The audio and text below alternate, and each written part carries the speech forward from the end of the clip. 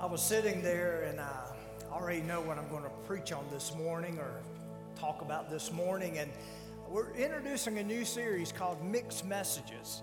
And I couldn't help but think about these children being baptized. And as they make their way through life, they're coming to publicly display their faith in baptism this morning. And I couldn't help but think all the mixed messages they're going to hear from this point in their life to adulthood and on out. And some of it really concerns me, and I know it concerns you, definitely as parents and grandparents and those of us who support these children and love these children.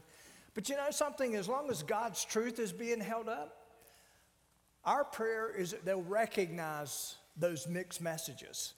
And so I don't know about you, but what I want to talk about this morning is really that whole idea of what these mixed messages can do. So if you have a Bible or whatever you look at God's Word through, I'd like you to turn to two places, Ephesians chapter 4 and Romans chapter 13.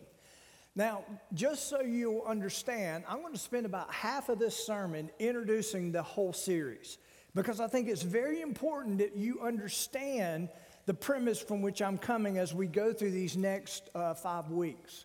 And so when it comes to mixed messages, I think one thing that we've noticed over these past several months with COVID is that there are mixed messages everywhere. How many of you agree with that? This doctor says this expert says this politician says this. I mean, there's all kinds of mixed messages that are out there. And it's not just related to COVID, it's related to almost everything in this life. How about mixed messages from parents? I think many times we have those times in our life where our parents kind of sends a mixed message. One day it's don't play in the street. The next day, well, go ahead and play in the street. You know, that was a joke, by the way, okay? But it is. We get mixed messages even from those who care about us and love us most of all. How about mixed messages from girls and guys that we're dating? Of course, my dating days are over. I'm not sure I really had any dating days. But anyway, there's so many mixed messages. How about from your spouse? My wife can send some mixed messages. She tells me I can do the same to her, but we definitely get them there. College professors will definitely give you mixed messages as you head off to college. Politicians, turn on one channel, you hear this. The next channel, you hear that. This commercial says this, that commercial says that. We see it everywhere. Social movements. We see all kinds of mixed messages, news outlets, and then possibly mixed messages even from the church, I want you to look on your outline if you have one in front of you. The sermon series introduction is this: how does a follower of Jesus identify in a fallen world of mixed messages? How do we identify truth? How do we recognize it? How do we see it? And notice the word or the phrase I use. I use it very carefully when I say follower of Jesus, because I'm talking about, I think so many times we say Christians, and even that sends a mixed message, doesn't it? And then sometimes we say believer, and what does that mean? If I just believe this or believe that? No, a follower of Jesus is someone who follows Jesus, his mandate, his agenda, his purposes. And so it's very clear. So how do we, who take our faith very seriously, how do we identify truth in all these mixed messages? Of course, the obvious answer is God's word and what the follower of Jesus believes about it. You see, there's a lot of people out there who profess to be believers, who profess to be Christians, and maybe even followers of Jesus, in which they look at God's word and they don't necessarily see it as it truly is. And that's where denominations go awry, where churches go awry, where pastors, professors, whatever it may, they look at God's word differently than we're called to look at God's word. And really the question really comes down to this: is it truly God's word? What does his word say? And this is the key to interpreting truth in this mixed message world. Sorry to say messed up world, but you know what I'm talking about. So what does his word say about himself, you, the world, and truth? That's how you navigate through all the mixed messages.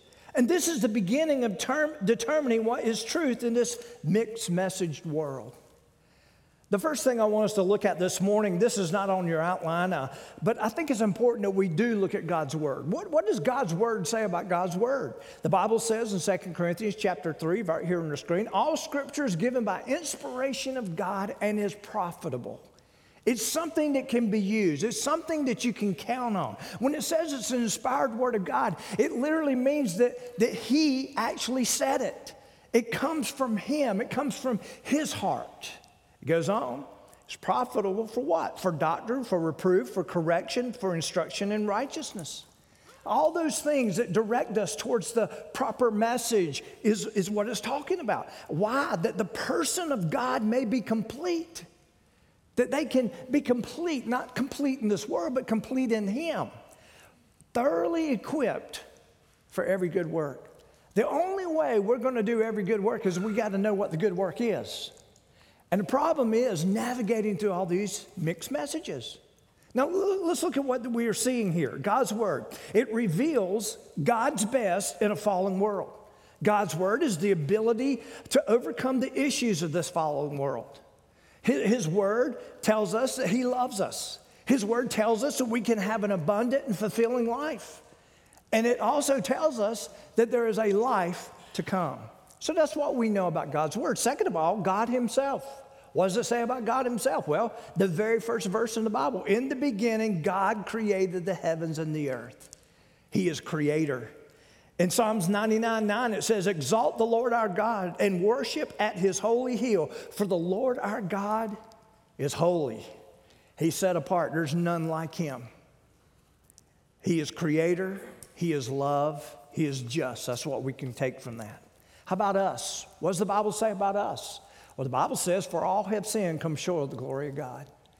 None of us, in and of ourselves, meet the standard that God has. We don't meet that standard. And basically, the good news is this, but God demonstrates His own love towards us, and while we were in that condition, while we were sinners, and we didn't meet the standard, and we didn't measure up, Christ died for us. Wow, what a powerful message. What does this reveal? It reveals that we were sinners, an enemy of God, an object of wrath. And then the phrase, but God, that we love so much around here. But God, we are now an object of His unconditional love. And here's what's great about it. No matter what our past was, when we come to know Him as our Lord and Savior, and then it is then that our identity is in Him and that we are His child. That is the story of us seen through Scripture. How about this? And this is where I want to kind of carry these next several weeks. The fallen world. What does the Bible say about the fallen world? How many of you agree we live in a fallen world? Yeah. What does the Bible say about it? Here's what it says in John 1:10. It says this. He, Jesus, which by the way is God's revelation, the perfect revelation is Jesus, okay, was in the world, and the world was made through Him, and the world did not know Him because of its fallen condition.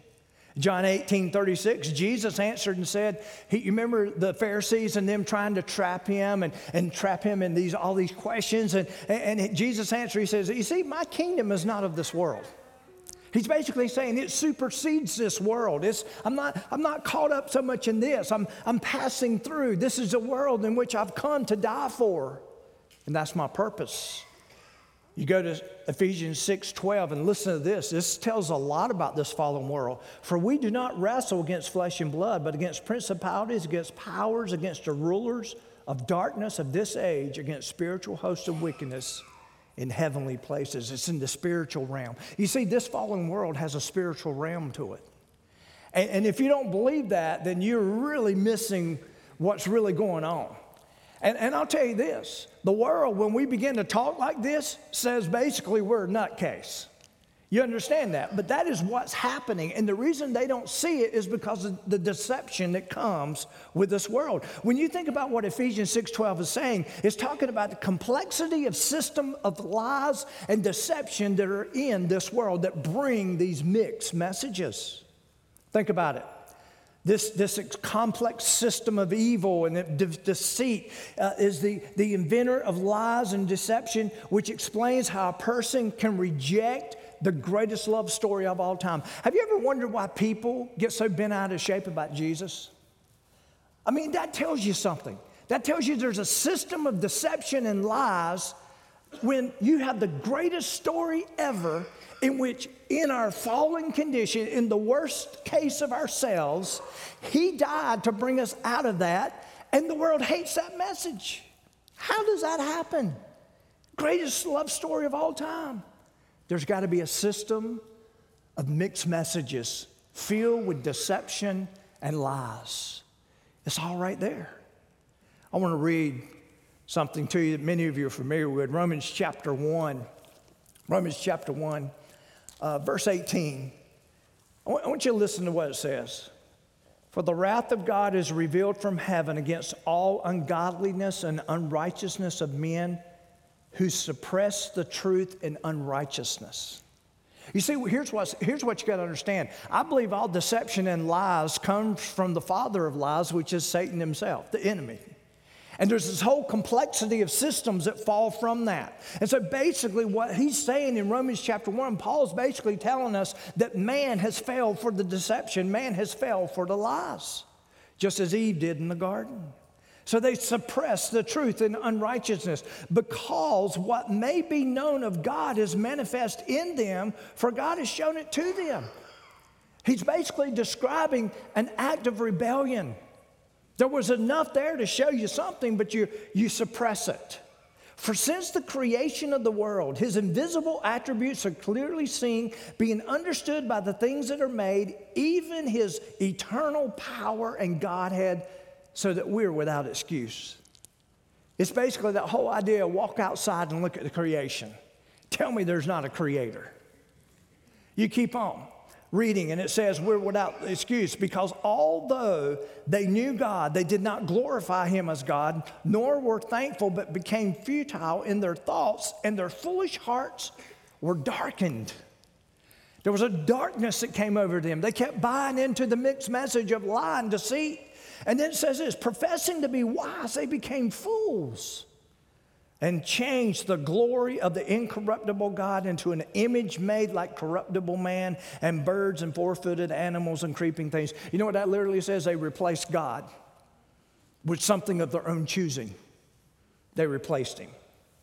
Therefore, God also, this is going to be said 3 times in this passage, God also gave them up to uncleanness in the lust of their hearts to dishonor their bodies among themselves, who exchanged, here it is, the truth of God for the lie, and worshiped and served the creature rather than the Creator, who is blessed forever. Amen. Let me tell you what the summation of what this is saying. This is basically saying they refused to believe God. They refused to believe his truth. And as a result, God gave them over to the deception of darkness, to the system of evil, to the system of unrighteousness, to rebellion. He gave them over because as a path they chose for themselves. Now, what do we discover here? We discover, and here's the context I'm talking about, that this world is fallen. Every person not redeemed is fallen. Let me tell you this also. Did you know that even us who are redeemed, who are followers of Jesus, in which we know Christ died for our sins and brought us to a path of redemption, did you know there's still a part of us that's unredeemed that comes out every once in a while? How many of you know that by living? It's still there, isn't it? So there's still even a fallenness of within us. Every man-made system is fallen. You understand that, right? It's under the influence of the enemy, under the influence of deception. Now, what does this lead to? Look here on the screen. The fallen nature of this world has produced, and we're going to talk more about this in the coming weeks, no absolute truth, which leaves no truth and much deception. You see, if you don't have absolute truth, if there's not a standard for mankind and everybody's making up their own version of truth, then there really is, when you think about it, no truth into that. It's amazing how someone can say, well, this is my truth, and then another person say, well, this is my truth, and they can contradict and they still call it truth. That's the epitome of deception. One, if they're opposing, must not be true. How about this? The fallen natures produce no God, which really says no hope. It's created a godless society, which means no accountability. It's created evolution over creation. We'll learn more about this in the coming days, which tells us there's no purpose. And this is the biggie: pleasure over responsibility. It's what I want. It's what makes me happy. No matter what it is, it equals no restraint. And that's what we're seeing in our world today. No restraint. You see, this is where the origin of the mixed messages have come from. And we're watching its destruction play out in our society. Now, some of you came here today, I wanted to see a child be baptized, my own child. This is such a great day. Grandparents have showed up. We kind of probably blew you away with some of the music. I get that. It does take a little getting used to. But beyond that, you come here, and right now you're hearing a message that you thought, man, I'm going to leave here really energized, I hope, today. Not feeling it so far, are you? But did you know there's times when the person of God, who's been called of God to present His word, has to tell us the tough stuff? And that's what this is all about. You see, the Bible, once again, when we look at Romans chapter 1, professing to be wise, they became fools. You keep reading that chapter. As a matter of fact, you keep reading the rest of God's word where it talks about the fallen world, and all you read is deception, destruction, and death. Now let's shift gears. Jesus and this fallen world. Now, let me show you a verse here. Matthew 22:21. And Jesus said to them, you remember they were trying to trap him? They were really trying to change the subject. They were really trying to get him in trouble with the government. And so they come to him and they basically said, okay, do we have to pay taxes? You say you're of this other kingdom. Do we have to pay taxes? And Jesus said to them, render therefore to Caesar the things that are Caesar's. Give to the government the things that the government requires, and to God the things that are God's. And then you come to Luke chapter 19. And Jesus said this about his mission. He says, I came to seek and to save that which was lost. Now, what does all that mean? Okay, Jesus enters into a fallen world for the purposes of redeeming us. Here's what it means. It means that Jesus, when he walked on the earth, listen, his only focus and interest was the kingdom of God. The central focus of the Great Commission was not a call for the church to be consumed with the matters of this world and even the government, but a call to preach, teach, and share the gospel. And what Jesus was doing on that day, really, he was kind of deflecting. They were trying to take him off script. They were trying to take him off his mission. And he basically said, you know something, my kingdom is not this kingdom. It's the one to come. And that's the way he interacted with the fallen world. Jesus' single focus was to bring salvation to the hearts of people, which is and will be the only thing that will truly change our nation and our society. And Jesus knew that. It wouldn't matter how many taxes you paid or what programs were going to be sponsored. It was all about the gospel. Now, let's take it another step. How about you in this fallen world? What about you? The Bible says in Philippians 3:20, Paul writes this, for our citizenship, for those who are followers of Jesus, is in heaven, from which we also eagerly wait for the Savior, the Lord Jesus. We're called, listen, not only to this world, we're called to a higher calling. We're literally citizens of heaven according to God's word. That's what we are as followers of Jesus. Now, how do we interact while we're waiting on him to come back or before he takes us home? The apostle Paul challenges us to know truth and not fall for the deceptions of this world. That we are to know that Jesus has a purpose for us and a calling for us. We can read about it. Look at Ephesians 4. Look at Ephesians 4. I ask you to turn there. Look at verse 11. We come here. Jonathan even alluded this, I think, last week. Here's what it says in 4:11. And Jesus gave some to be apostles, some prophets, some evangelists, and some pastors and teachers. Now, again, what is he doing? He's setting up the structure by which the message of the kingdom would be delivered to the people, right? That's what he's doing. What you're doing, you're sitting here this morning, and there's a pastor teacher standing in front of you trying to explain the principles of the kingdom of God. Okay?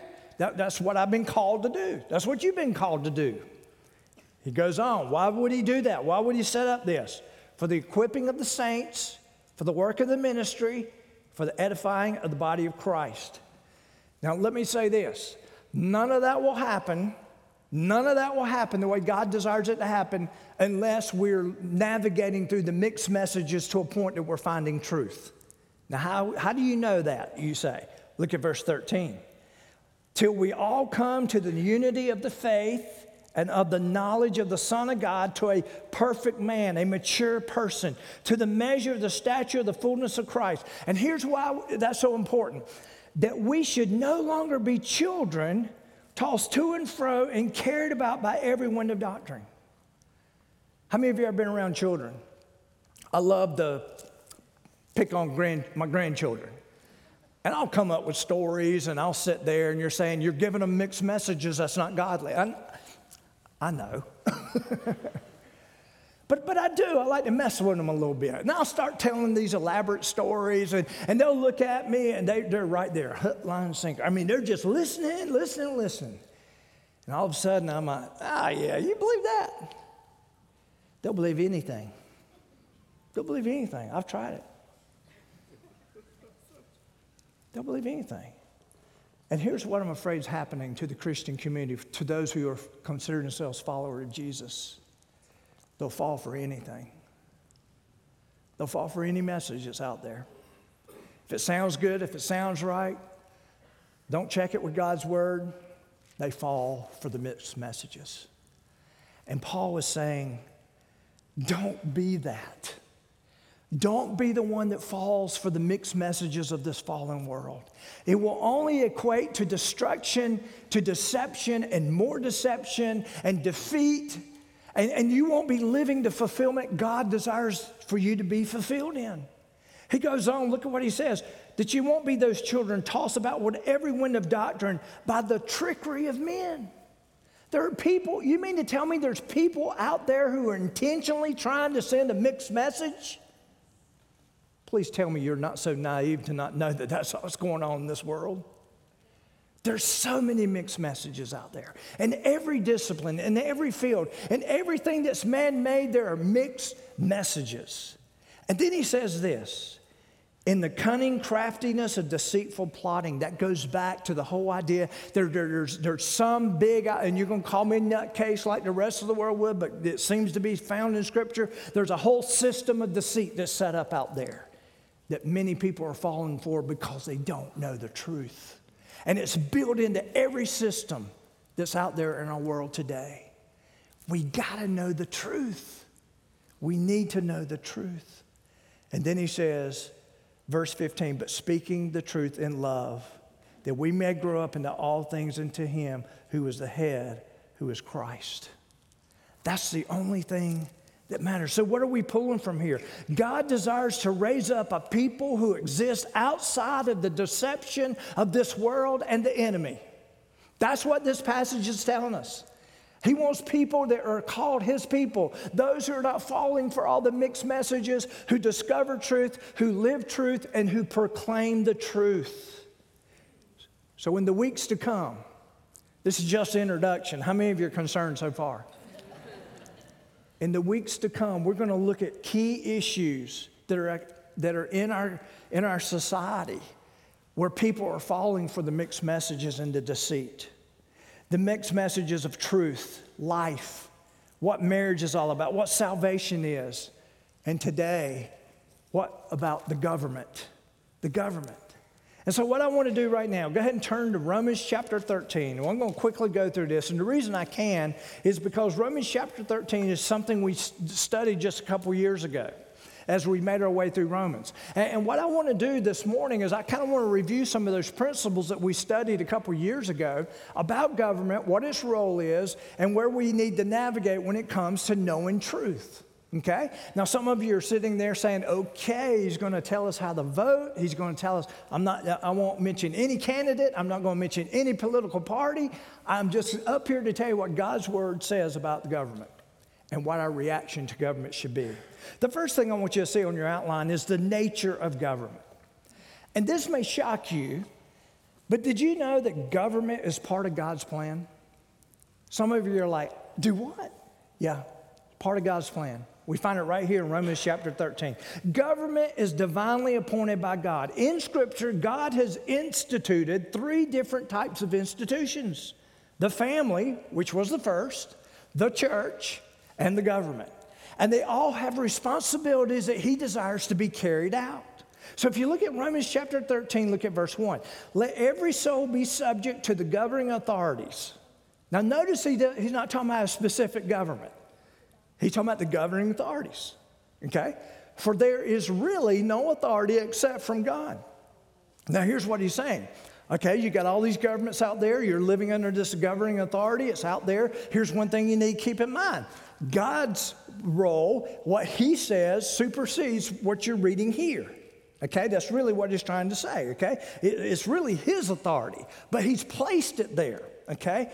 And the authorities that exist are appointed by God. Now, some people say, you mean to tell me what brought on the Holocaust and all that was appointed by God? No, what this literally means when it says it's appointed by God, that it was allowed, that it was permissible to be in such a place. Now, I can't explain why the atrocities that some government has caused over the history. I can't explain that.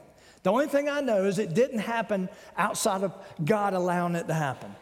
And that's if you believe in a sovereign God. And no, I can't explain why the atrocities were something God allowed. I can't explain that to you. I'm just telling you what God's word says. Therefore, verse 2, whoever resists the authority resists the ordinance of God, and those who resist will bring judgment on themselves. Now, let me give you the context of the first century government. When Paul wrote this, he was writing about a government that had an emperor and a senate. Okay? And guess what? They didn't look at Christians as being favorable. Now think about that. Many Christians were dying at the hands of the government. Now, how many of you look at that and just scratch your head and say, do what? Really? Right there? I mean, it's obvious. Yeah, I can't explain all that. Maybe it comes out later, but let's look at the next point. The nature of government. Government leaders are God's servants. Look at verse 3. For rulers are not a terror to good works, but to evil. Now, let me read this to you in the NIV. For rulers hold no terror for those who do right, but for those who do wrong. Now, let me just say this. That's kind of up in the air right now for a lot of people in our society when you think about it and when you read that. And the thing that we need to keep in mind is this. When it's properly working the way God desires it to work, that's what will take place. But here's what we also need to understand. There are fallen people in everything that the government has put out there. You agree with that? Fallen people. People who are this, people who are that, people who don't have this belief, are corrupted in this, who are deceived just like we can be deceived. And it's all out there, and it's all man-made, so therefore it's fallen. But then he says, do you want to be unafraid of the authority? Do what is good, and you will have praise from the same. For he, that ruling authority, is God's minister to you for good. When everything's working in its right way, when everything is on the up and up, guess what? This is a good thing. Now, why can it be a good thing? Well, all through the Old Testament, there are rules, qualifications, and characteristics for leaders. The scripture says that governmental leaders are servants of God. However, here's what we got to keep in mind. The system has fallen, the leaders are fallen, and the people that are being served by it are fallen because we live in a fallen world. It's not going to be perfect. Never will be. Nothing that man has ever created has been perfect, and it will never be until Jesus comes back. Next, the nature of government. And this is the good part. Government is only temporary. It's only temporary, at least this government. 1 Corinthians chapter 15, then comes the end when he, Jesus, delivers the kingdom to God the Father, when he puts an end to all rule and all authority and all power. That will be the supreme justice that we'll find then. No matter what form of government we are under, listen, here's the thing we need to keep in mind. It's just temporary. We should not fret no matter what happens on any certain election day or how this or who gets this or how this plays out. Who's in charge? God's in charge. And if we don't like it, which many of us probably won't, guess what? He's coming one day to make it right. That's his desire. But he's still in control in the meantime. Next, the purpose of government is to protect human life. The Bible says in Exodus 20:13, this is part of the 10 Commandments, you shall not murder. In Genesis 9:6, it says this, whoever sheds man's or a person's blood, by man his blood shall be shed. For in the image of God he made him. Now I want you to think about this. This last verse is literally talking about something called capital punishment. It's literally talking about it in the form of a deterrent. And that's what the government is set up for, is to bring about justice. And of course, they miss that sometimes, but that's the attempt. That's what God's ordained to do, to bring justice, to protect life. And one way the Bible says it can do that is be a deterrent. In Deuteronomy chapter 17, it says that one of the established purposes of government is to protect human life. And I think we all probably agree, even in a mother's womb. Even in a mother's womb. The purpose of government is to make laws that protect personal and property rights. The Bible says in Exodus 20, again, speaking of the 10 Commandments, you shall not steal, you shall not covet your neighbor's house, nor his ox, nor his donkey, nor anything that is your neighbor's. Your neighbor's is your neighbor's. This is saying one of the purposes of government is to make sure those commandments are fulfilled, that personal and private rights are taken care of. Next, purpose of government is to handle disputes between people. Isn't that interesting that God set up the judicial system? Isn't that interesting? Deuteronomy 1. How can I alone bear your problems and your burdens and your complaints? Choose wise, understanding, and knowledgeable men from your own tribes, and I will make them heads over you. Next, the purpose of government is to punish lawbreakers. Romans chapter 13, verse 4, for he is God's minister to you for good. But if you do evil, be afraid, for he who does not bear the sword in vain, for he is God's minister, an avenger to execute wrath on him who practices evil. God gives government the right, the responsibility, and the authority to punish evil doers. He's talking about the government. It's given the authority of life and death, is really when you read the whole context of what we read in the Old Testament. Next, the purpose and responsibility to government. What should our response be? Now, here's what we need to understand. That if we are a follower of Jesus, we're not just an American, we have citizenship in heaven. It literally kind of tells us that we have a dual citizenship to country and to God. But let me tell you this, only God deserves our unquestioned obedience. Only God. You see, there may be some things that are put in place that we can't support because it attempts to supersede what God desires. And there's times we've got to do what we feel called to do, and sometimes that's very complex. Many times, I don't know about you, I look at some of the issues we're dealing with today, and they're so complex, and I can't tell if they're so complex because of all the mixed messages, or are they complex because it's just a hard thing to get your mind around, how to deal with this, how should the government deal with that, talking about specifically ours, in which I just have to ask for wisdom. And God's word says, if I ask, he'll give. And so sometimes it only can come by what God is attempting to do or show us. So we are to obey if possible. Romans 13:5. Therefore you must be subject not only because of wrath, but also for conscience sake. Now, why is this? We need to understand that God has ordained government because God wants us to maintain a clear conscience. And to be honest with you, many times when we can, it's good testimony. You want to see a picture of grace towards government? You'll find it in the stories of Daniel. When you look at Daniel, you know what you'll find? You'll find that Daniel was a gift to those rulers. That's what you'll find. And you'll find that his testimony gave him a platform to speak into the system. And that's something we need to pay attention to as people, even here in the country in which we live. We need the ability to speak into the system. And we have that ability. I'm getting ready to share that with you. Next, our response to government, we're to pray for leaders. of our government. Doesn't matter who's in charge. Some people say, I don't like that candidate. I ain't voting for him. I'm not praying for him. I'm not doing this. I'm not doing that. I mean, I hear, and sometimes it's difficult to pray for people that you struggle with. I understand that. But guess what? We're called to pray.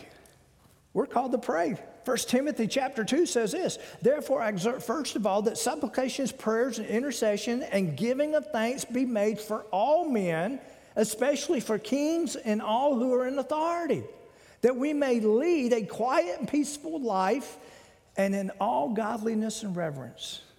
Think about it. We're to pray for government leaders because the results of our prayers benefits our lives, and it could benefit the spread of the gospel.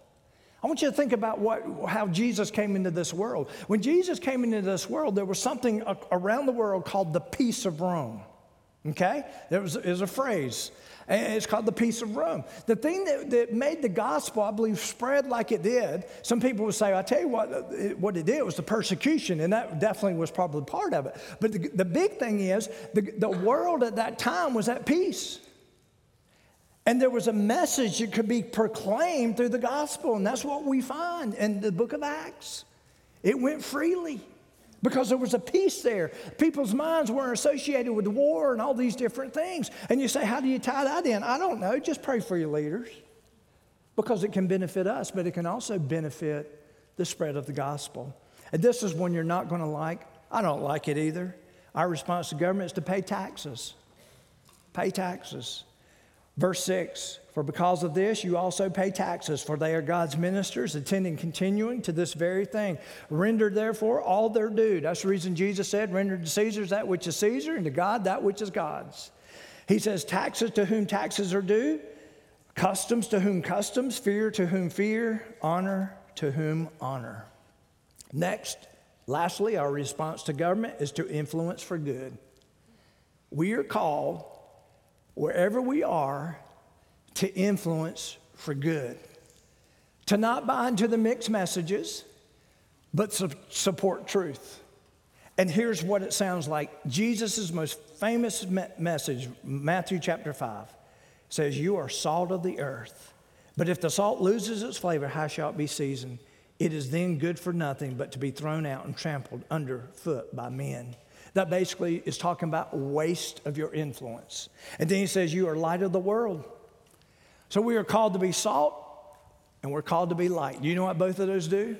They greatly influence things. We are called to be influencers. Jesus seemed to say in Matthew chapter 5, as followers of Christ, we are responsible to influence our society. We cannot separate our vote from our convictions, no matter how much it may affect our pocketbooks, portfolios, or even our traditions. Our traditions. Now, I know what some of you are sitting there thinking. What if this is bad to vote for this way and this bad to vote for that way? If any of you lacks wisdom, let him ask of God. I mean, because really it comes down to that sometimes. And you've got to be discerning. And you got to filter through all the mixed messages. You got to find the heart of truth, which brings us to the application. The whole counsel of God's word implies that as a follower of Jesus, that they will be a model citizen, a citizen of submission when possible. You know, there's times where we may not. When possible, of prayer always, and of influence. And we have a government that allows us to bring influence by a vote. As followers of Jesus, as I said, we must pay careful attention to Philippians 3:20. Here it is. Our citizenship is in heaven.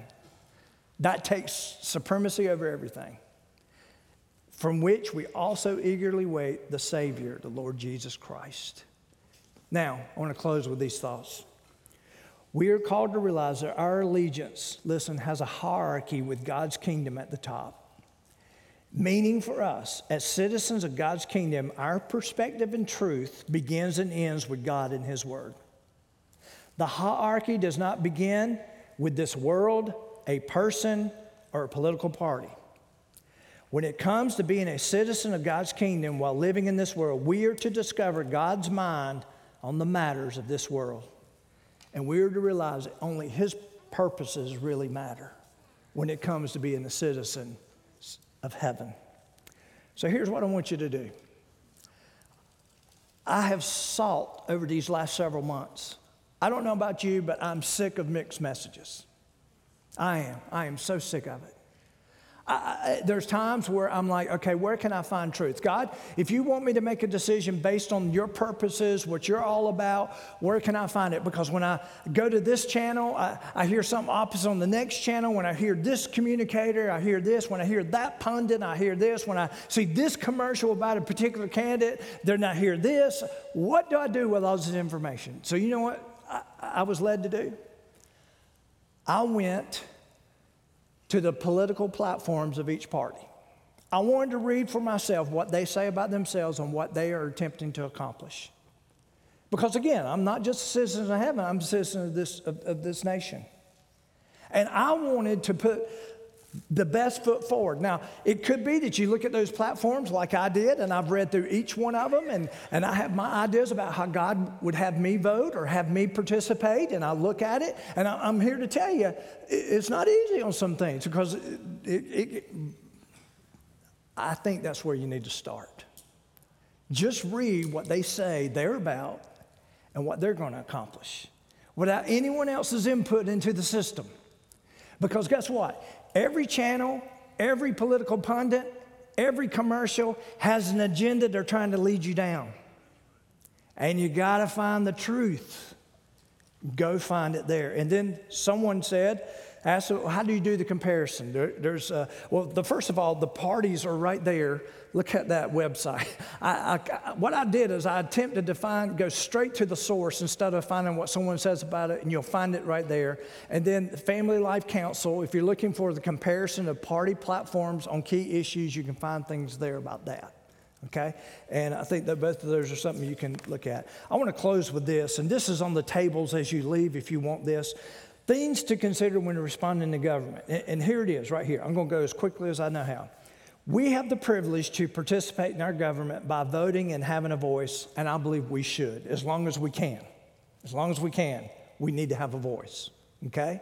Number two, God does not call us to be a Republican or a Democrat. You hear me? We may choose to work with a party, but our mandate comes from God, okay? Doesn't say you need to stay completely out. It's just the mandate comes from God. Parties are man-made and are filled by fallen men and women. Our first allegiance is to God, not a political party. Party platforms change over the years, but God's word stands forever. If you don't believe me, the same website that you're going to go to see the platforms for this year, you can go all the way back to the 1800s to read party platforms, and you'll see how things have changed over the years. So if you say, well, I'm part of this party because mom was and grandma was and her mom was and all that, you might as well throw that out the window. Look for what is there now. Number three, those in leadership, including presidents, are fallen. Daniel worked closely and successfully with those who did not profess his God. Okay? They can be worked with. God can use a broken vessel to accomplish his will and to answer the prayers of his people. Number four, Jesus, when he walked on the earth, did not become consumed with government affairs. This is not the driving force of your life unless he calls you into some form of that. Okay? We have to be careful with that. Jesus knew he and his mission was a lead story and is today our lead story. Here's how firmly I believe in that. If we're called to work with a political party or whatever, number one, you better try to find out if it matches up with the purposes of God. But let me also tell you this. If you're called to do that, you're called to do that. Otherwise, you need to understand, even through that lens, that Jesus is still the lead story, not a candidate. Number five, we are called to pray for change and influence by being salt and light. Therefore, we do need to be informed with issues, and then we need to participate. Number six, there's never been a perfect vote. Have you ever casted a perfect vote? You haven't. You haven't. We're not voting for perfect people, for perfect parties, nor perfect party platforms. Number 7, we are to vote for what we believe is God's platform on issues, realizing that because we are in a fallen world, it will not translate perfectly nor be clear at times. And that's when we need to go to James 1:5. If any of you lacks wisdom, let him ask of God, who gives who gives to all liberally and without reproach, and it will be given to him. Philippians 1:9. And this I pray, that your love may abound still more and more in knowledge and in all discernment. Now I'm going to close with this. The only way you find truth in a world of mixed messages is you got to know the Word of God. Why is it important to know God's Word? Because that is what's best for you.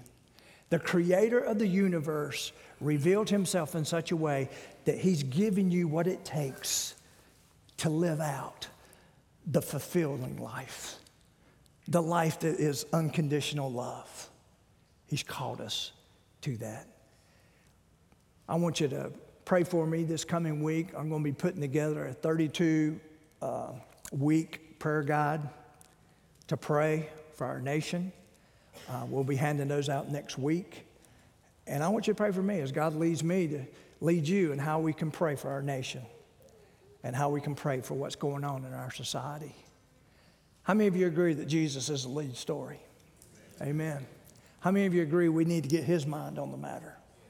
Amen. Let's pray. Father, we just come to you and we just thank you so much for your love and your goodness. And Lord, as we look at all these different things, all these mixed messages, Lord, I really believe that those of us who truly know you, have been touched by your unconditional love, are those who seek truth.